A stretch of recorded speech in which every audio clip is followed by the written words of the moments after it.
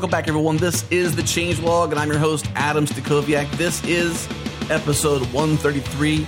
Today, Jerod and I talked to Curtis Poe about all things Perl. A great conversation. You're going to love it. This show is sponsored by CodeShip, Rackspace, and StatusPage.io. We'll tell you a bit more about Rackspace and StatusPage.io later in the show, but our friends at CodeShip are all about continuous integration and delivery as a service. You can release more frequently, get faster feedback, and build the product your users need. A simple push to a repo runs your automated tests and configure deployments. From a simple deployment to Heroku to complex deployment pipelines for large infrastructures, they can all be set up with ease. They even integrate with GitHub or Bitbucket. You can get started today with their free plan. Setup takes just 3 minutes. Make sure you use the code TheChangelogPodcast to get a 20% discount for 3 months on any plan you choose. Head to codeship.io/thechangelog and tell them the Changelog sent you. And now, on to the show.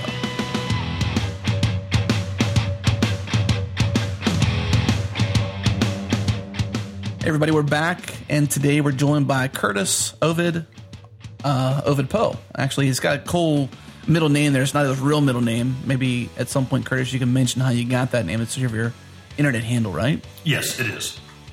I'm here. Jerod's here. We're all here with Curtis, and we're going to talk about Perl. So we're excited. What's Ovid? Ovid. A long time ago, when I switched from mainframe development and getting into Perl, I decided to sign up for the website called Perl Monks, and I happen to tremendously enjoy poetry. And when I had to pick a username, my two top favorite poets were an 19th century Scottish poet named John Davidson, or the Roman poet Ovid. And John Davidson sounded like a very stupid username, so I picked the username Ovid, and it just stuck with me for the years. I like Ovid. I wish I had that name. And I could be a BA with Ovid. Oh, his poetry is phenomenal. Highly recommend it, particularly translations by Peter Green. So that's obviously language dependent there, but let's give a shout out to Robert Norris. He's Rob N, ROBN on GitHub. He actually suggested this show via our ping repo. So if you don't know it and you're a listener out there, we have a weekly email we ship. We have a featured section in there for pings we get on the ping repo. Drop an issue in there, just like Robert Norris did or Rob N on GitHub did, to suggest us to talk to Curtis and talk about Perl and kind of bring. We've never actually had a Perl specific show on this on the podcast, so we're excited about that. But every week we feature, how many repos we feature, Jerod, in weekly? 3. 3. Okay, so we feature 3 repos in our weekly email via ping. So if you've got some awesome repos out there you need some extra traction on, drop them in there. They might show up on the podcast. They might show up in the email. They might show up on the blog. You just never know. We might even tweet it out. So with that said, let's drop into this conversation with Curtis. Curtis, Jerod and I, Jerod, back in college, you did some Perl work. I own a few Perls. We probably have a pretty diverse listenership to this podcast that is going to be really adept to programming, but maybe not that big of a fan to Perl. So what do you say to those people who are not huge fans of Perl? I actually don't say anything to them. I understand that not everyone is going to be able to get into every language, and Perl during the late 1990s, early 2000s was, rightfully called the duct tape of the internet. And as the market has grown and there was such a low barrier to entry, we had a lot of competitors come in. And for any healthy market, of course, it's going to shrink our market share. And so for a lot of people who didn't care for the Perl syntax, they were happy to turn away from it. So it's kind of sad because it's a fabulous language, and we shouldn't let the punctuation characters in there turn people away from it. But nonetheless, people have their opinions, and just as I understand that I also like other diverse languages, I enjoy Python, I enjoy Ruby, I like Prolog, I think it's fascinating. But I understand not everyone likes everything. Lisp, I think, is a phenomenal language, but I don't care to program in it just because I just find it so frustrating and ugly when I play around with it. No offense to Lisp programmers out there. So I don't really stress about it much. I understand that it's not everyone's cup of tea. So you've been doing Perl a long time. You've written a book on Perl. You have a consulting company that consults on Perl. What is it about the language that you fell in love with? It was an accident. I think it was 1999. I was a mainframe programmer, and I was mostly doing COBOL development. And one of COBOL's worst abilities is dealing with freeform text. And that's pretty much all the web is, incidentally, which is why COBOL, even though it's tried to, has never broken onto the web. And I was working on a program to convert NT CSV files into the mainframe fixed width format that COBOL is really comfortable with. And it was about 150 lines of code, and there was a bug. And someone didn't understand something called the unstring function, something we would call split in many modern languages, which splits a string on a character. And I fixed it. I got it down to, I think, like 80 lines of code. And this Unix sysadmin kept telling me, you got to check out Perl. So I checked it out. And I got this 80-line COBOL function down to about 10 lines of Perl. And that was with error checking. And it was actually fairly readable. And I was thinking, my goodness, what the heck am I doing? And when he eventually left to form his own company, he said, come along. I know you can do this. And I haven't looked back. Though the ironic thing is I enjoy a lot of other programming languages. I program in C, assembler, variants of BASIC, Java, Ruby, Python. But I joined Perl right at the time of the dot-com collapse. So I stuck around with Perl for so long that after the economy rebounded, I found myself in the situation where people would see so much Perl on my CV, either they didn't want to offer me a position or they would offer me a junior programmer's salary. So I wound up sticking with Perl, and I've been specializing in it for about 15 years now. It seems fitting that the thing that brought you to Perl seems to be its best trait, which is, and what it was designed for, right? Isn't it all about text extraction and manipulation? That's initially what was going on. Larry Wall, the creator of Perl, he originally released it in 1987, and he was trying to handle a lot of problems that SED and awk and other tools were supposed to be doing, but he wanted to do it in one tool to make it very easy, I believe for reporting for NASA, as I recall. And then he eventually released Perl, open source to the community, Perl 1 in 87, and it just took off from there. It was just so phenomenally easy to hack in Perl. I mean, today I often find myself writing quick bash scripts, and as soon as they start to get complicated, I say, okay, forget about this, and I switch over to Perl because it makes things so easy. But at the same time, I also specialize in extremely large-scale websites, database-driven, that use Perl almost exclusively as the back end. So it's everything from the really tall, really small glue things that we have to the very large-scale websites. Some of the largest e-commerce platforms in the world are driven with Perl. And it's just amazing how easy it is to shift back and forth. Like in Java, I'm not going to use Java to hack out a small utility for gluing things together. It just wouldn't make any sense. At the same time, Tickle might be great for a lot of smaller tools, but a lot of people complain it doesn't scale as well. Though, again, no offense to the Tickle community. So it just really fills a sweet spot for me of being able to solve virtually all of what I tend to do on a daily basis. One of the biggest Perl advocates and fans that I know on the podcast scene is John Siracusa, who writes Perl, professionally to this day and loves the language. And one of the things that he says that's interesting, and maybe you can tell me if this resonates with you, is that Perl is really a kind of a formalization of the Unix way and kind of the taking those ideas of those small tools and those command line tools and wrapping them in kind of a nicer language. Does that resonate with you? Or yes, it does. And I'm actually going to go back to COBOL for just a moment, if you don't mind. And there's a reason for that. So one of the things fascinating about COBOL, what made COBOL so powerful and why it stuck around for so long, is because COBOL's not very good. It's not very powerful. It's hard to write big systems in COBOL. So what you do is you write a small COBOL utility, which maybe reads some records from an ISAM database and stores them in a file. But you have JCL, job controlling, which it's tough to describe. It doesn't really have a good analogy today. But JCL would have different steps. So you call a step which would read a COBOL program, which would read the data saved to a file. You call another step which would sort that file. And then the next step might load another program which would read that file, add some more data in, save it. And then you call another one which would take that saved file, pass it on to another system. Basically, it was a Unix pipeline. And that's part of what made COBOL so incredibly powerful, because it wasn't powerful. So people built a lot of small decoupled tools and kind of piped them together with JCL.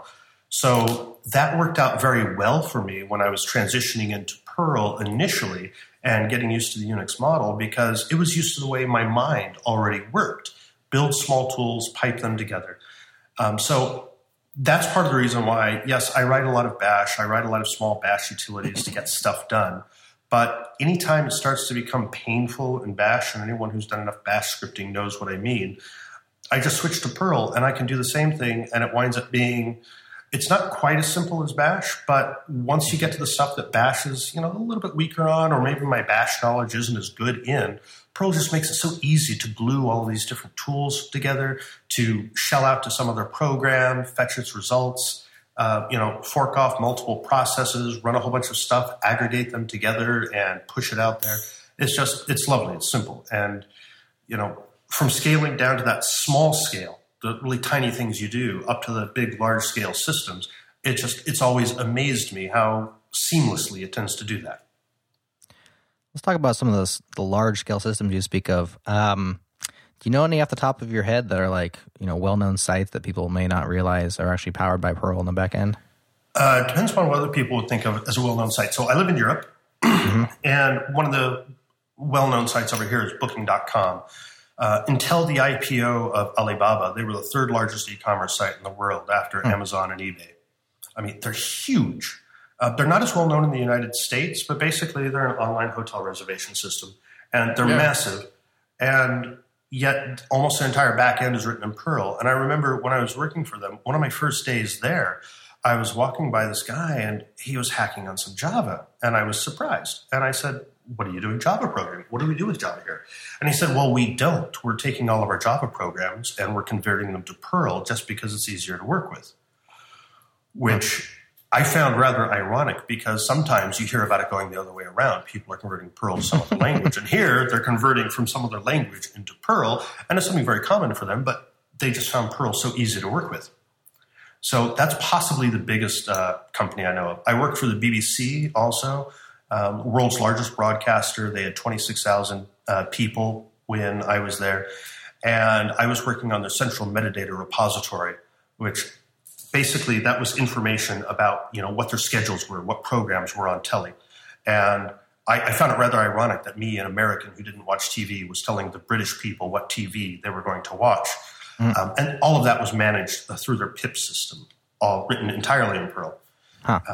And just many, many companies like that. CrowdTilt, now known as Tilt.com, which is a popular crowdsourcing system, is written entirely in Perl. There's actually an MMORPG called Lacuna Expanse, which has been written in Perl. Lots of large-scale systems. Some are well-known, some are less well-known. So there's a lot of it out there. Yes. Man, it's been around a long time. There's a lot of it out there. It has a lot of virtues. What is it about it? It seems like Perl's behind the scenes. Is it just bad marketing, or is it just communities that don't necessarily overlap? We keep our thumb on open source, and we have to go out of our way to find Perl open source, even though it has been from the very beginning. So what is it about Perl, the community? Is it just small, or is it just not vocal? Why it's not better known in the greater open source community? At one time it was. Obviously, late 1990s, early 2000, as I mentioned, Perl was known as the duct tape of the internet, because it was. Virtually everything that you wanted to know on the web. If it wasn't written directly in Perl, Perl was supporting behind the scenes. And that's still often surprisingly true today. I work for a number of different companies. They call me in for all sorts of consulting things, and I'm finding Perl all over the place. But I think part of what happened was back around 2000, 2001, there was kind of a malaise in the Perl community. Internally, they were still trying to work out some differences. Some folks were frustrated. And there was a famous incident when John Orwant threw a mug at the wall, shattered it, and said, "We've got to do something different." And then the Perl 6 project was born. And there was a misunderstanding from the beginning. It was decided that Perl 6 would be the successor to Perl, but then it was quickly realized that it couldn't be the successor to Perl, and instead it would be a sister language. Just as you have, C# is a sister language to Java. C++ is kind of a sister language to Perl. Perl 6 is a sister language to Perl 5. And a lot of people simply see Perl 5 and they don't realize that we have major releases every year or so. New features, powerful features being introduced all the time. But people just keep seeing Perl 6 and they're not aware that development's still continuing on Perl 6, that Perl 5 is still progressing at a tremendous pace. And internally, I actually was doing a lot of work with marketing with Perl, and I discovered a tremendous amount of hostility from the Perl community for marketing itself. They were just happy to sit back and get stuff done. And that kind of caused a problem. So people outside think that Perl 6 is a successor and therefore Perl 5 isn't going anywhere, when that's absolutely not true. We're on Perl 5.20 right now, Perl 5.22. It's going to be out fairly soon. New features being added all the time, powerful features, and it's a great language, but we don't do a great job of talking about it outside of the community. Yeah, it sounds like some misinformation there sort of stouts you a little bit, because you obviously want to progress, but you don't want to stop the progression and be like that Perl 5 is not going anywhere. Can you talk a bit about beyond that, the health aspects, I guess, of 5 versus 6, or where that's, what some of the biggest issues are around this 5 versus 6 transition? Well, they're entirely separate languages. That needs to be understood first of all. As I mentioned, they're sister languages like C# to Java, C++ to so C, it's a right turn to then. Lisp. Yes. There is some work being done to make Perl 5 run inside of Perl 6, but it needs to be understood that they're not the same language. So because we haven't done a great job of communicating that outside, and because a lot of people just see that Perl 5 was released, that was actually back in 1994 that Perl 5 was released. That was 20 years ago. So people aren't aware that Perl 5.20 is not the same language as Perl 5. Perl 5 code will generally run with a lot of warnings in 5.20, but 5.20 and the supporting libraries that are available for it, such as Moose, probably the most advanced object-oriented system you're going to find in any dynamic language today, and possibly more advanced than most static languages, I would say. Fabulous tool. I miss that when I program in anything else. There are such wonderful things available for Perl 5, but people outside the community aren't aware of that. And I would like to see the Perl community. We've done a great job over the past few years of internally getting our act together, healing, pushing things forward after that malaise of people internally not understanding the Perl 5, Perl 6 split.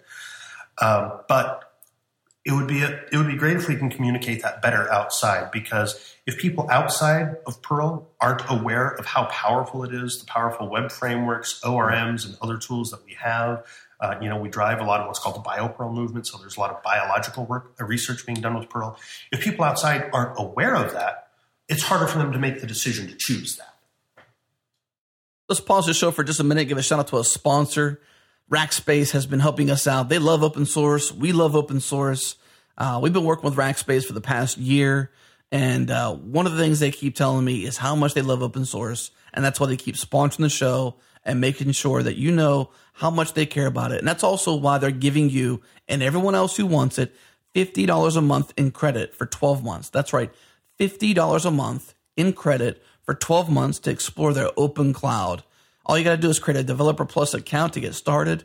Go to thechangelog.com/Rackspace to get started. You get dev-to-dev support. So if you got complex questions, you can talk directly to their developers about their SDKs and their APIs. They have various services included like monitoring, DNS, auto-scaling, orchestration, private networking. The list goes on. There is no usage limits. You can use their services as much as you want, and you're only billed for usage beyond $50 a month. Again, they're giving away $50 a month in credit for 12 months. Go to thechangelog.com/Rackspace to get started. And now back to the show. Yeah, something we have in our notes here too, and I'm going to quote this back to you because this is what you said. You said the Perl community, and you've said this too here in the show, just not as succinctly as this. You said the Perl community has been stunningly bad at marketing in this area, meaning, this divide between Perl 5 and Perl 6, and just in general, what Perl is going to do today and what it's doing today. And Jerod, I think that's something maybe we can even possibly help out with. Like, Curtis, you mentioned in the bioinformation, different areas where Perl is doing some cool stuff. I think it's neat how the Changelog can kind of step in and have Curtis on the show and talk to, what probably is, we have a large Ruby audience, a large JavaScript audience, to some people who don't often look at Perl and say, oh, that's neat, we should try that out. But maybe there's a space here where there's some interest to peek up. How great is the divide between the two as far as, sister languages? Are they syntactically very similar, or they have huge differences? Was Perl 6 was just a huge undertaking? Is it used in production? I'm just having tons of questions pour out of me here. Yeah. Ovid, pick any of those and just run with it, because I got so many questions now. So if you were to look at, maybe an interesting example would be, there are many people who criticize Perl. They're unhappy with it. People who don't know Perl, they look at it and they just see a bunch of sigils, punctuation characters all over the place. Many of these people could look at Perl and PHP and not tell you which is which. They're not going to say anything about PHP. They might have different complaints about PHP, about how it's kind of ad hoc, unclear interfaces. But for the uninitiated, you won't see a difference. And yet many people will turn to PHP over Perl, simply because it's just ubiquitous on web servers and it's so quick and easy to get things started with PHP. Perl is extremely powerful. I think in many respects, I would definitely prefer Perl over PHP, not just because I know it so well, but there's some benefits to some of the things it does. I'm not going to get into it. I don't want to fight between the languages. PHP is a great thing because it does other stuff well. But if you can't tell the difference from the outside, then if you're in the inside, you can easily tell the difference. For Perl 5 and Perl 6, from the outside, it's a little bit harder to tell the difference until you start getting into some of the more advanced features. From the inside, you're going to see huge differences. So they're definitely sister languages. So you would look at Perl 5 code, and there's a lot of Perl 5 code, which, if it's written carefully, will run the same under Perl 6. But the differences quickly diverge in the cleaner syntax of Perl 6, something we call invariant sigils, which really solves a lot of the problems that new developers in Perl 5 had. A lot of the things that are add-ons to Perl 5 today, such as metaprogramming, roles, which is probably the greatest advancement to object-oriented programming since Simula 67, almost 50 years ago. That's going to be baked into the language. There's so many powerful things about it, which either don't exist directly in Perl 5 or would be very hard to implement. Tell us about that, this roles thing. Okay, roles. This comes from Smalltalk-style traits, and there was a paper called A Brief Introduction to Traits, I believe is the name, and it was an introduction to solving a long-standing problem we had with object-oriented programming. So in 1967, Simula 67 was released, and that had classes, inheritance, polymorphism, encapsulation, and people generally agreed about all of that except for inheritance. Inheritance was such a problem. So many languages allow multiple inheritance, such as C++ and others, but you're often warned not to actually use it. Other languages, such as Java, Ruby, and others, say, okay, multiple inheritance is such a problem, we're not going to allow that at all, but here's the alternative, and they actually encourage the alternative. The problem is the alternatives, such as mix-ins, interfaces, they have so many built-in problems themselves that they didn't actually solve the underlying problem. So the traits researchers, we call them roles in Perl because traits is actually a term for a different thing. What the traits researchers did is they were funded to investigate the problem, come up with a solution, and what they discovered was classes actually have two roles. As an agent of responsibility, your employee class, as your system grows, has to take on more and more and more behavior. But if you're going to inherit from your employee class, then it's an agent of code reuse. And quite often for code reuse, we don't want all that behavior. We just want little specific bits and pieces. And in fact, there's a language called Beta, which was going to implement multiple inheritance. But when they researched it, they found out that almost everyone using multiple inheritance wasn't for creating more specialized classes. It was just to pull out bits and pieces of parent classes. So the reality is for code reuse, you actually want smaller code because you just want to pick out the bits and pieces you need. But for class responsibility, you need all of that. So classes actually serve a dual role, reuse and responsibility. And the problem we've had with inheritance and the solutions such as interfaces and mix-ins has been you need to decouple those. So roles has decoupled them entirely. And so classes are agents of responsibility. So an employee might have an employee number. But does an employee know how to serialize itself to XML or JSON? No, it doesn't. This is a bit of behavior which could be shared amongst classes which are not necessarily related by inheritance. So Ruby mixins, which actually came from a variant of Lisp called flavors, Ruby mixins actually properly separate behavior from responsibility, but unfortunately they implemented it via single inheritance. So if you mix in a couple of modules into your Ruby code and then you call ancestors, you'll find that it's implemented as a single inheritance tree, and then you wind up with strange bugs. So if you have duplicate methods in multiply inherited classes, the first class you inherit from generally wins. In Ruby, the last mix-in that you've mixed in wins. With roles, it's completely different. It says, oh, I'm sorry, you have duplicate methods. They have the same name. It's going to fail at composition time, close enough to compile time. Most people won't notice a difference. It'll fail at composition time, says, I don't know which of these methods you need. So you specifically say, I want this method from this role. I want this method from that role. And you don't have any of those composition issues that you have with multiple inheritance or mix-ins or some of the other solutions which are out there. There's a lot more I can say about them, but this is one of the finest things about roles. It cleanly separates class responsibility from code reuse. And more developers are finding out that you can eliminate inheritance entirely and build an entire large-scale object-oriented system just by composing different roles and saying, I want this behavior, that behavior, the other behavior, and you get composition safety because you don't have to worry about method conflicts anymore. You don't have to worry about accidentally inheriting a method that you didn't realize that you were inheriting. And it makes things so much simpler. Sounds like a pretty big win. So is that available in Perl 6 today? It's available in Perl 6 today. It's available in Perl 5 via something called Moose Roles. There's some other role modules out there. I have one myself, which actually goes back to the original research on this. There's some guarantees that roles actually provide, such as being commutative and associative, basically mathematical guarantees to get around some of the issues that you had with inheritance and mix-ins. And different systems meet those guarantees in different ways. But it's available out there, but many other languages have this. I know there's been some experiment with Java to do this. There's been some experiments with Python to do this. I'm pretty sure it's available in Ruby.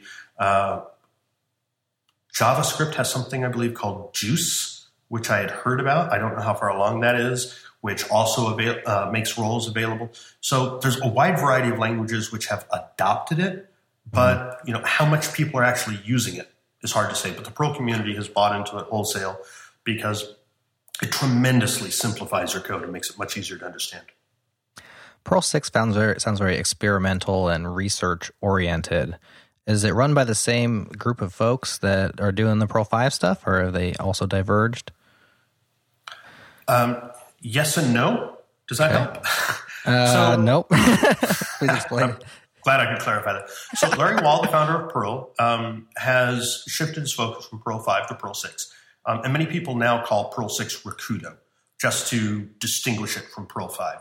Would you say Rakuda? Rakudo. Rakudo. Interesting. Earlier on, I was thinking, man, maybe it just needs a separate word, like a separate term altogether. Yes, and I would like to see that term adopted a little bit more widely, but there's a lot of background to that. And Perl 6, the name's been around for so long that they've stuck with it. Right. So there's that marketing thing about, don't shift your name because you'll lose people. So possibly that's some of it. Yeah. Anyways, you were saying? So Larry Wall has shifted his focus from Perl 5 to Perl 6 and has been pushing it forward, and it's just making tremendous strides. Damian Conway, he wrote Perl Best Practices and quite a number of other excellent books involving Perl, including object-oriented Perl. And he has also been doing a huge amount of work with this. But many people, such as Patrick Michaud, who is heavily involved with PHP, and others, Carl Massac, many others, have been heavily involved in pushing Perl 6 along. Jonathan Worthington, he was a Perl 5 hacker, but mostly focuses on Perl 6 now, and he's been doing a lot of the work putting it on the JVM and writing something called MoreVM. So there's now, originally it was a bunch of Perl 5 hackers. Now there's a completely separate community of people from a variety of different backgrounds, many of them academic, many of them basically heavily involved in the real world, who have been building Perl 6, many of whom have no background in Perl 5 anymore. So is Perl 6 out there in production, or is it still kind of at an experimental phase? I do know there are some folks who have been using it in production. Generally, they're using this for smaller tools, the sort of small tools that you might build shell scripts for, because that's a little bit safer, a little bit lower risk. Large-scale systems are generally not being built in Perl 6 yet. There is more work to be done with the final work for porting it to MoreVM and the JVM to finally get it production ready. There's more I can say about that, but I don't know how much I'm actually allowed to say, simply because for the long time, Perl 6 has always been promised by Christmas, but we just don't say which one. Yeah, I'm reading some commentary behind the scenes here, just sort of listening to you. By the way, I love that explanation of roles versus inheritance. That was really great. But some thoughts here from Reddit. I'm not sure that's the best place to go for thoughts, but it seems like people have this huge question in the Perl community about what's happening with Perl 6.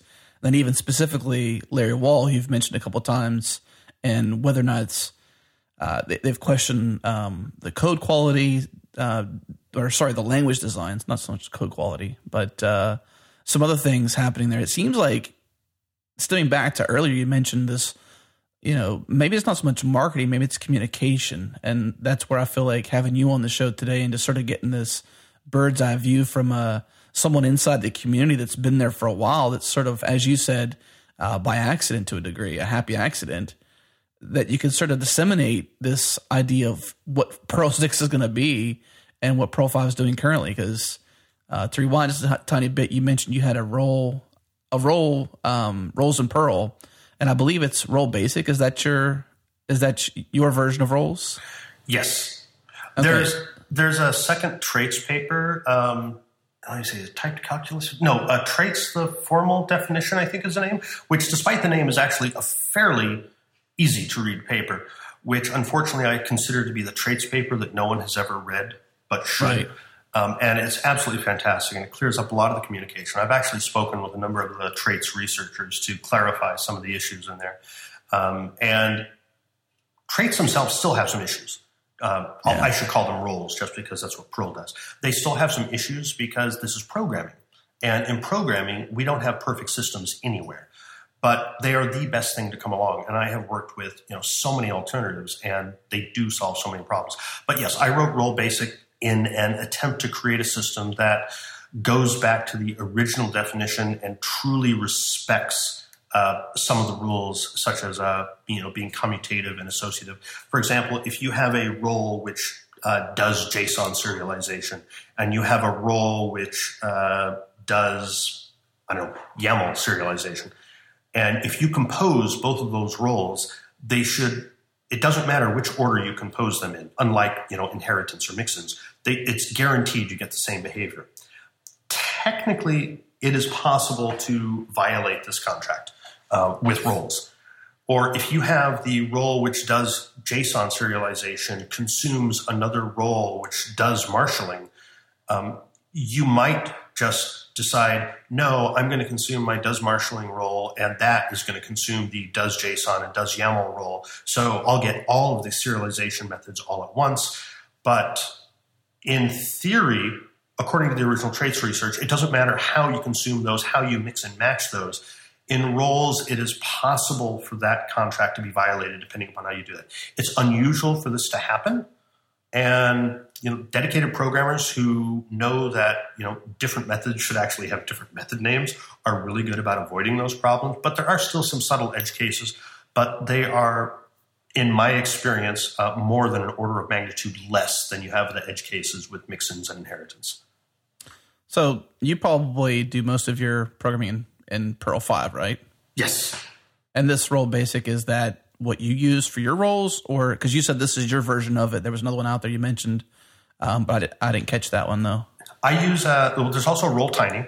I use almost exclusively Moose Role because Moose is the most fully fledged object-oriented system out there, and I'm not just talking about for Perl. Moose it brings a lot of the power of what we would typically associate with static languages to dynamic languages. So when I declare an attribute such as social security number, I can say a social security number is and then I can define a very rigid type constraint for what that social security number is. And rather than, embedding my code with a whole bunch of type checks everywhere, is a social security number really fitting the format of a social security number? Are the first 3 digits allowed, first 3 digits or not? I can simply declare a social security type, have that provide the validation, and anything which consumes a social security number, it has to match that type or it's going to fail. And this is something you often don't get with many dynamic languages. We tend to play fast and loose with our data. But there's so many powerful things you can do, such as lazy evaluation of attributes. So you don't create the connection to the database unless you actually ask for the connection to the database. Or just being able to list all of your attributes. But on top of that, you have metaprogramming. So I use metaprogramming quite heavily. I built something called Test Class Moose, which is basically an XUnit framework for large-scale enterprise-class databases, if you will. And it's being used more and more. And what I've done with the metadata system within Moose is I'm able to inspect the methods to figure out what test methods are available. I'm able to find out what attributes are available. I'm able to compose roles into things, so I can have roles defining fixtures, so I can easily load fixtures on demand. And if you've never played with metaprogramming before, it is hard to appreciate the power of it. And once you play with metaprogramming, you never want to go back because it makes so many of your problems so much simpler. The cost is the software you build is simpler, it is easier to write, it is fast to write. It's a little bit harder for some other people to understand it because most people don't understand the concept of metaprogramming at first.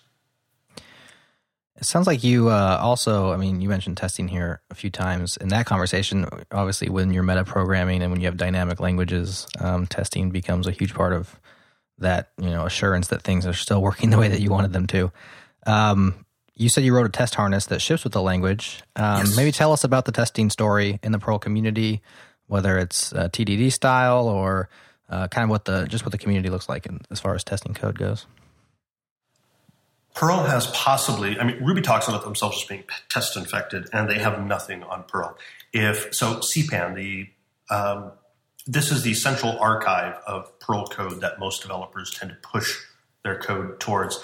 And if I push my code up to the CPAN, it's immediately pushed out to the CPAN testers network, where people are running the tests for my code on all sorts of different flavors of Linux, all sorts of different flavors of Windows, all sorts of different Macs, on AIX, on Solaris, you name it. My code is being tested there with tons of different operating systems, tons of different versions of Perl, and I find out very quickly which operating systems, which versions of Perl my tests are failing on, and this is for free.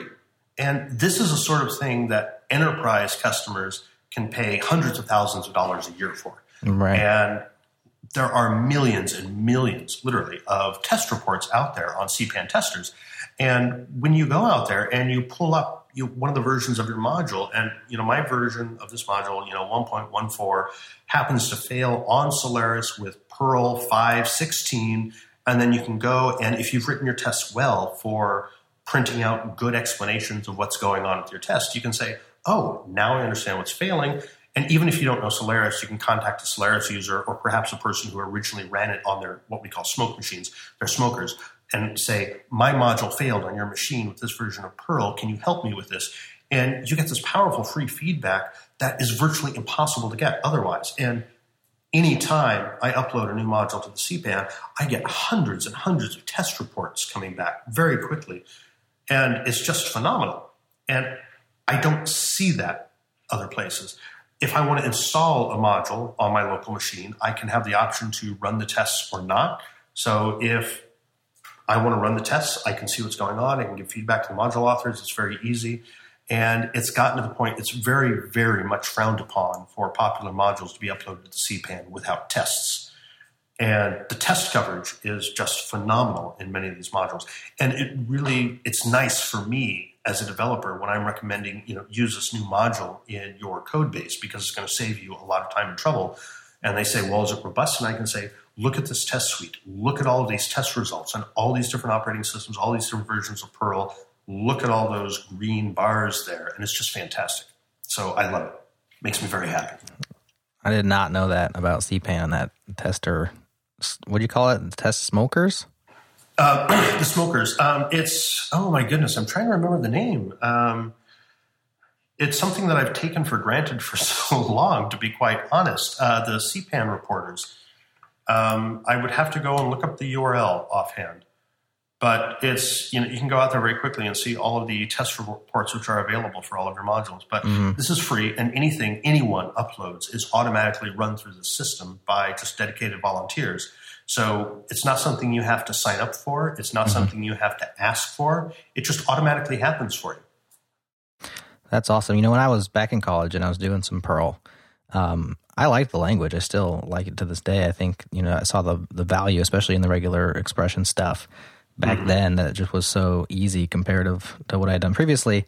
And CPAN was always boasted as, this great thing. Now, as a fledgling young programmer, I'm probably like 2001, 2002.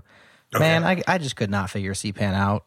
I couldn't even get past like the configure step to get that thing out there. I'm just trying to get somebody else's code on my system. And I'm sure it's an isolated incident, but maybe give us some background on CPAN. I know that it's much touted as a great system. It sounds like that automated testing thing is really cool. Tell us more about it. So the CPAN is a comprehensive Perl archive network. And there's a module, cpan.pm, which comes shipped core with Perl. So when you first download Perl, you can run the CPAN command, CPAN, all lowercase. And what you experienced was a long-standing problem. Today, what it does is it says, oh, this is the first time you're running CPAN. Would you like me to configure as much as I can automatically? You hit yes, and it magically works. That sounds great. So that's not what I was having. I know. Yeah. Basically, they took the trouble to make the pain go away. So I often install new versions of Perl. I'm playing around with different things. I set up CPAN for the first time, and if I select yes, occasionally it might pick a mirror too far away from me. But aside from that, it works beautifully, and it's not a problem. You also have CPAN minus. So cpanmin.us, that's the site which has a very simple command that you can run, which will allow you to install CPAN minus, which is kind of like CPAN, except it does even less. So CPAN, when it downloads your code, it will download all the dependencies, run all the tests, and then you have some dependency failing on a test which is completely unrelated to what you're doing. Or CPAN minus will just take all the pain away and just build your code and install it for you very quickly, and is very powerful, and most of the time it just works wonderfully. So we're actually winding up with multiple different solutions depending upon what your particular needs are. How thorough do you want your test coverage to be? Are you not worried about that? Do you want to just install a simple module quickly? Most of it's just painless, and people don't have to worry about it anymore. So what you discovered was a long-standing complaint, but it pretty much doesn't exist today. Cool. I just loaded up CPAN minus, and it redirected me to a GitHub page. Which makes me wonder, like, where are y'all at with Git and GitHub and having code be publicly available on those on GitHub at least? Yeah, embarrassingly enough, I just had the same thing. Is that not supposed to happen? It wasn't happening a few days ago. Okay. So that makes for a very awkward turn for this conversation. Or a perfectly intended turn for conversation. Yeah. In our eyes. So many Perl developers are heavily involved in using Git. So my company actually offers Git training also, just because it's so incredibly popular. And it was interesting that, I would have SVN available for the longest time. And, you can submit patches to my modules, via SVN or, just using the diff patch command, whatever. And I could count on the fingers of one hand the number of patches I would get per year. Since I switched to doing most of my development and sharing my code on GitHub, I'm getting patches all the time. Yeah. And it's just phenomenal. And because the Perl community is very keen about testing and documentation, I'm usually getting patches with full documentation, full tests. Or if they don't have them, people will say, this is just exploratory to solve this little itch that I have. What do you think? And it's a way of collaboration that just didn't exist before, and I'm very, very pleased about that. Most of the Perl community's bought into it. Cool. And are those integrated Git and GitHub and CPAN as far as publishing goes? Or are they completely separate? You have what are called meta files available in your distributions, which can say my bug queue is actually out on GitHub. The actual base repository is on GitHub. So if you go out to CPAN and someone set up their meta files correctly, you can just click directly on the source repository and it'll take you over to, GitHub, or click on the bug tracker, and instead of the built-in RT tracker that CPAN uses, it can take you over to the GitHub bit tracker or any other site you want. It's not just tied into GitHub specifically. Mm-hmm. It's a generic system saying, this is where my source repository actually is. This is where my bug tracker actually is. And it just handles it for you. But it's very agnostic about this. CPAN isn't tied into GitHub, but it's probably the most popular alternative today. We're going to pause the show for just a minute, give a shout out to a sponsor. Statuspage.io is a new sponsor for us. We're glad to have them. It's all about transparency during downtime. And the best way I know to do that is to use statuspage.io to create a status page for your app or your website so you can have an always up and always on way to communicate to your customers when you're in a bad situation. Your customers can subscribe to updates. You can broadcast upcoming maintenance windows. You can post updates minute by minute, hour by hour, keeping everyone informed, everyone on the know. Integrations with services like New Relic and Pingdom allow you to show off graphs to your customers that they care about. You can even embed your system status within your actual app. Head to statuspage.io to get started. It's free to set up. Launch it when you're ready and tell them that Changelog sent you. And now back to the show.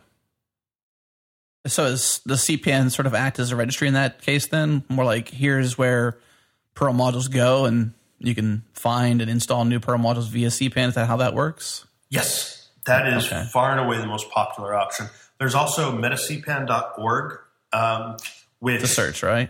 Yes, and some people like that, some people don't. Myself, I think it's interesting, but I'm so old school and I'm so used to search cpan.org that I don't even remember that there's a www.cpan.org. I just hit search cpan.org. I look for the things that I want. I read about them. I read the test results. I read the code. Yeah, okay, I'll use this.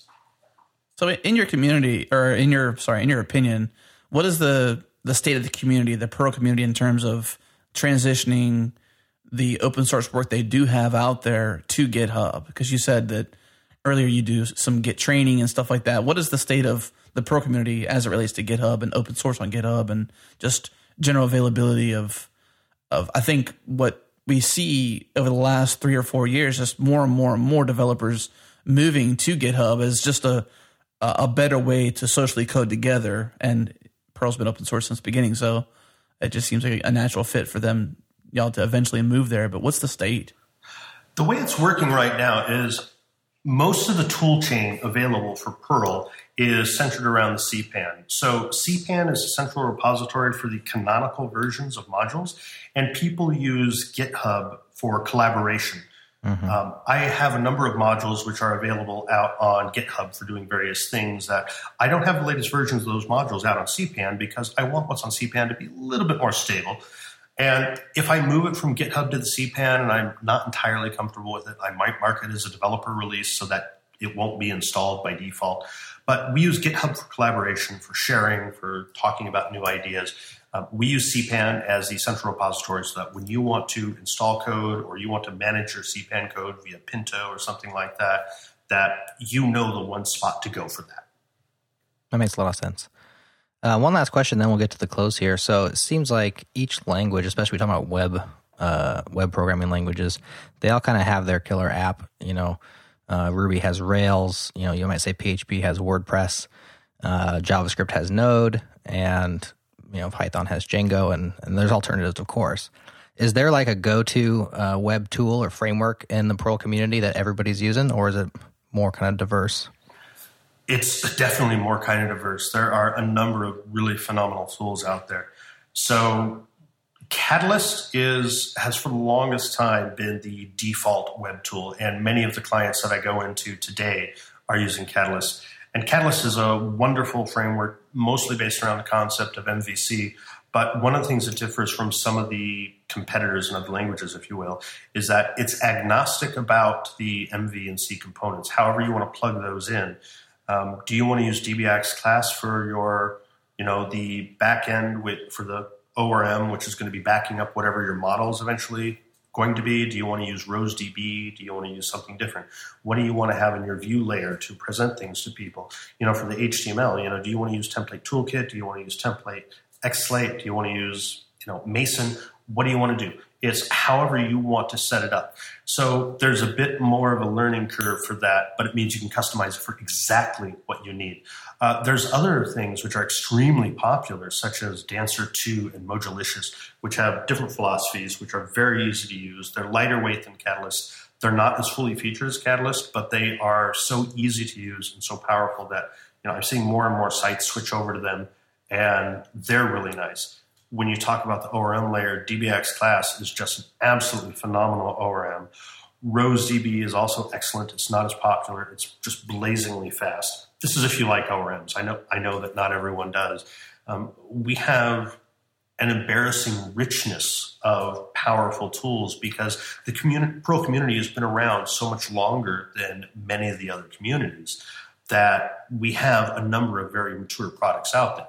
But unfortunately, that means if someone says, what should I use for, writing this brilliant new website that I have? You said, well, you've got this, you've got this, you've got this, and all of them are excellent. All of them have pros and cons. And a lot of people, I just want that one thing. And they just want to be told what to do. And that's a little bit harder to do with Perl because we have, an embarrassment of riches, if you will.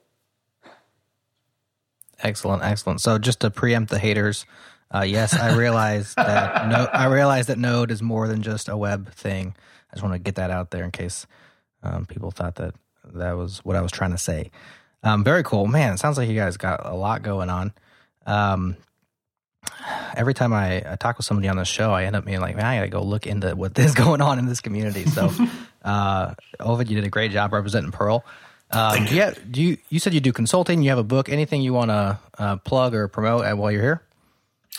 I would say that our company's website is allaroundtheworld.fr. That's because we're based in France. We do Perl consulting. We really specialize in going into companies which have older legacy systems and rebuilding them, testing them, making the modern systems easier to work on. We offer database training, Git training. I also teach companies how to use Agile appropriately, or if they should use Agile, because that's not always true. And so that's true. It's kind of we could spend easily a couple of hours with me going off about why Agile is wonderful and why it is not wonderful. And I would follow you. Both ways? Well, yeah, because I have some opinions there as well. I'm a strong Agile fan, but it's not always the right choice. That's right. So we do a lot of things, but mostly it's database, Git training, teaching, testing, and particularly myself and our other associates going in and fixing people's legacy Perl systems and making them easier to use. It's amazing how much work there is there. Any particular repos you want to mention that you've got on GitHub or anywhere else that you can use some extra firepower behind, like some attention to? Oh, my favorite one is unfortunately a private repo. It's a project code named Vir, which no one's seen, but I've talked about it a lot on my blogs. I'm building a text-based MMORPG in Perl. When's that going to get out there? I'm hoping to have Christmas. By Christmas. By Christmas. Good one. I'm hoping to have an alpha out by the end of next year. We actually might have a new developer being pulled up on it this year. There's actually been MMORPGs written in Perl before, but this one, I found an interesting niche in the market, which is completely uncovered and which was a lot of fun. So I'm just building a science fiction world, a true RPG, not one of these things you just click around on like bulletin boards on the web, but it's text-based. So I'm having a lot of fun with that. Otherwise, I would tell people, check out my test class Moose repository if you are interested in Perl and you need to build a large-scale test suite. It's much, much better than many of the other alternatives out there. For the same reason you wouldn't build a huge website today without choosing an appropriate framework, you don't want to build a huge test suite without choosing an appropriate framework. We can't obviously close this show unless we ask the notorious question, which is, who is your programming hero? And I figure with some of the names you've mentioned today, you probably either will repeat them or you'll have new heroes to mention. So let us know who your hero is. Oh, you're not going to believe me? My programming heroes are my COBOL professors in college. Really? The reason for that is, so my Java instructors, I remember my very first Java instructor, she was fresh out of uni, and she had trouble explaining the difference between a class and an instance. And it didn't appear that she was a bad teacher. She just seemed a little confused on the concept. My second Java instructor, I accidentally turned in some code with some JUnit tests, and he was confused and kicked it back and said he didn't understand what that was. I've had this happen with professors in a number of different programming languages who just didn't have real-world experience. But the COBOL teachers, they had actually come back in from the field with many, many years of experience and were able to give a class full of students who were often, not very interested or, not very responsive, excellent real-world descriptions of what you need. And I still remember the time I was trying to sign up for a C class at a uni, and they told me, we don't offer C anymore because the future is object-oriented and C is obsolete. Yes, completely ivory tower. But the COBOL developers, the programmers, the professors, they understood that, okay, it's not the most popular thing out there, but they had tons of real-world experience, which they were able to communicate in a way that my other professors didn't. And they were some of the best examples I had of what we actually need out there for teaching the next generation of students.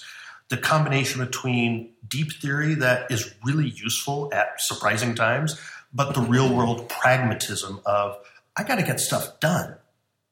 So they are my programming heroes, even though no one knows their name, no one cares about them. They're the ones that we need to see a lot more of. Often, teachers end up being heroes anyways, and that's just a good thing. You can at least, on this show, reach back out to them. I wonder if they happen to know that they're your heroes, by any chance. But I should find out and contact them. What'd you say? I said I should find out and contact them at some point. Yeah, I mean, because anytime you've touched somebody's life, it's nice to know, because it's sort of like this pay it forward, for teachers. They don't always see the fruits of their labor. They don't have the luxury of instant gratification. That's sort of like plant a seed and it grows over years and years and years. And oftentimes that person goes on to do great things, and unbeknownst to that person. But I know that I've got a couple of heroes who are like that. So just saying. But okay.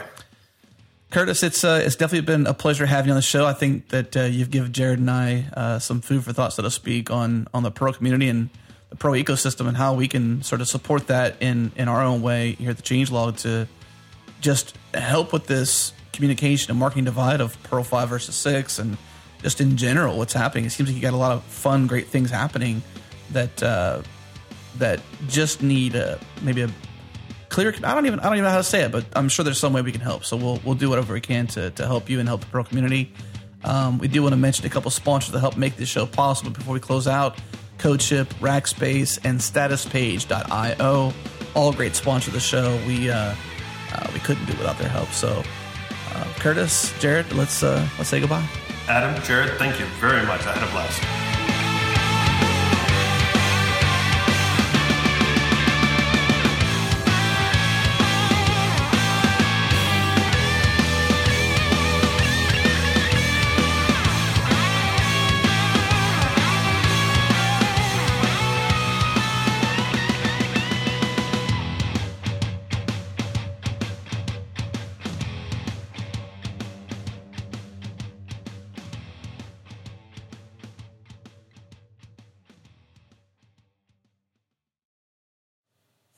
All right. Guess no bye from Jerod. I forgot to say goodbye. I had to say goodbye real quick. Goodbye. Just don't worry about. Oh, I had my thing. You've got to include that in the clip. I was muted in the man. podcast. I was muted. I said goodbye to myself on mute. That's funny. I'm like, I felt like I said goodbye.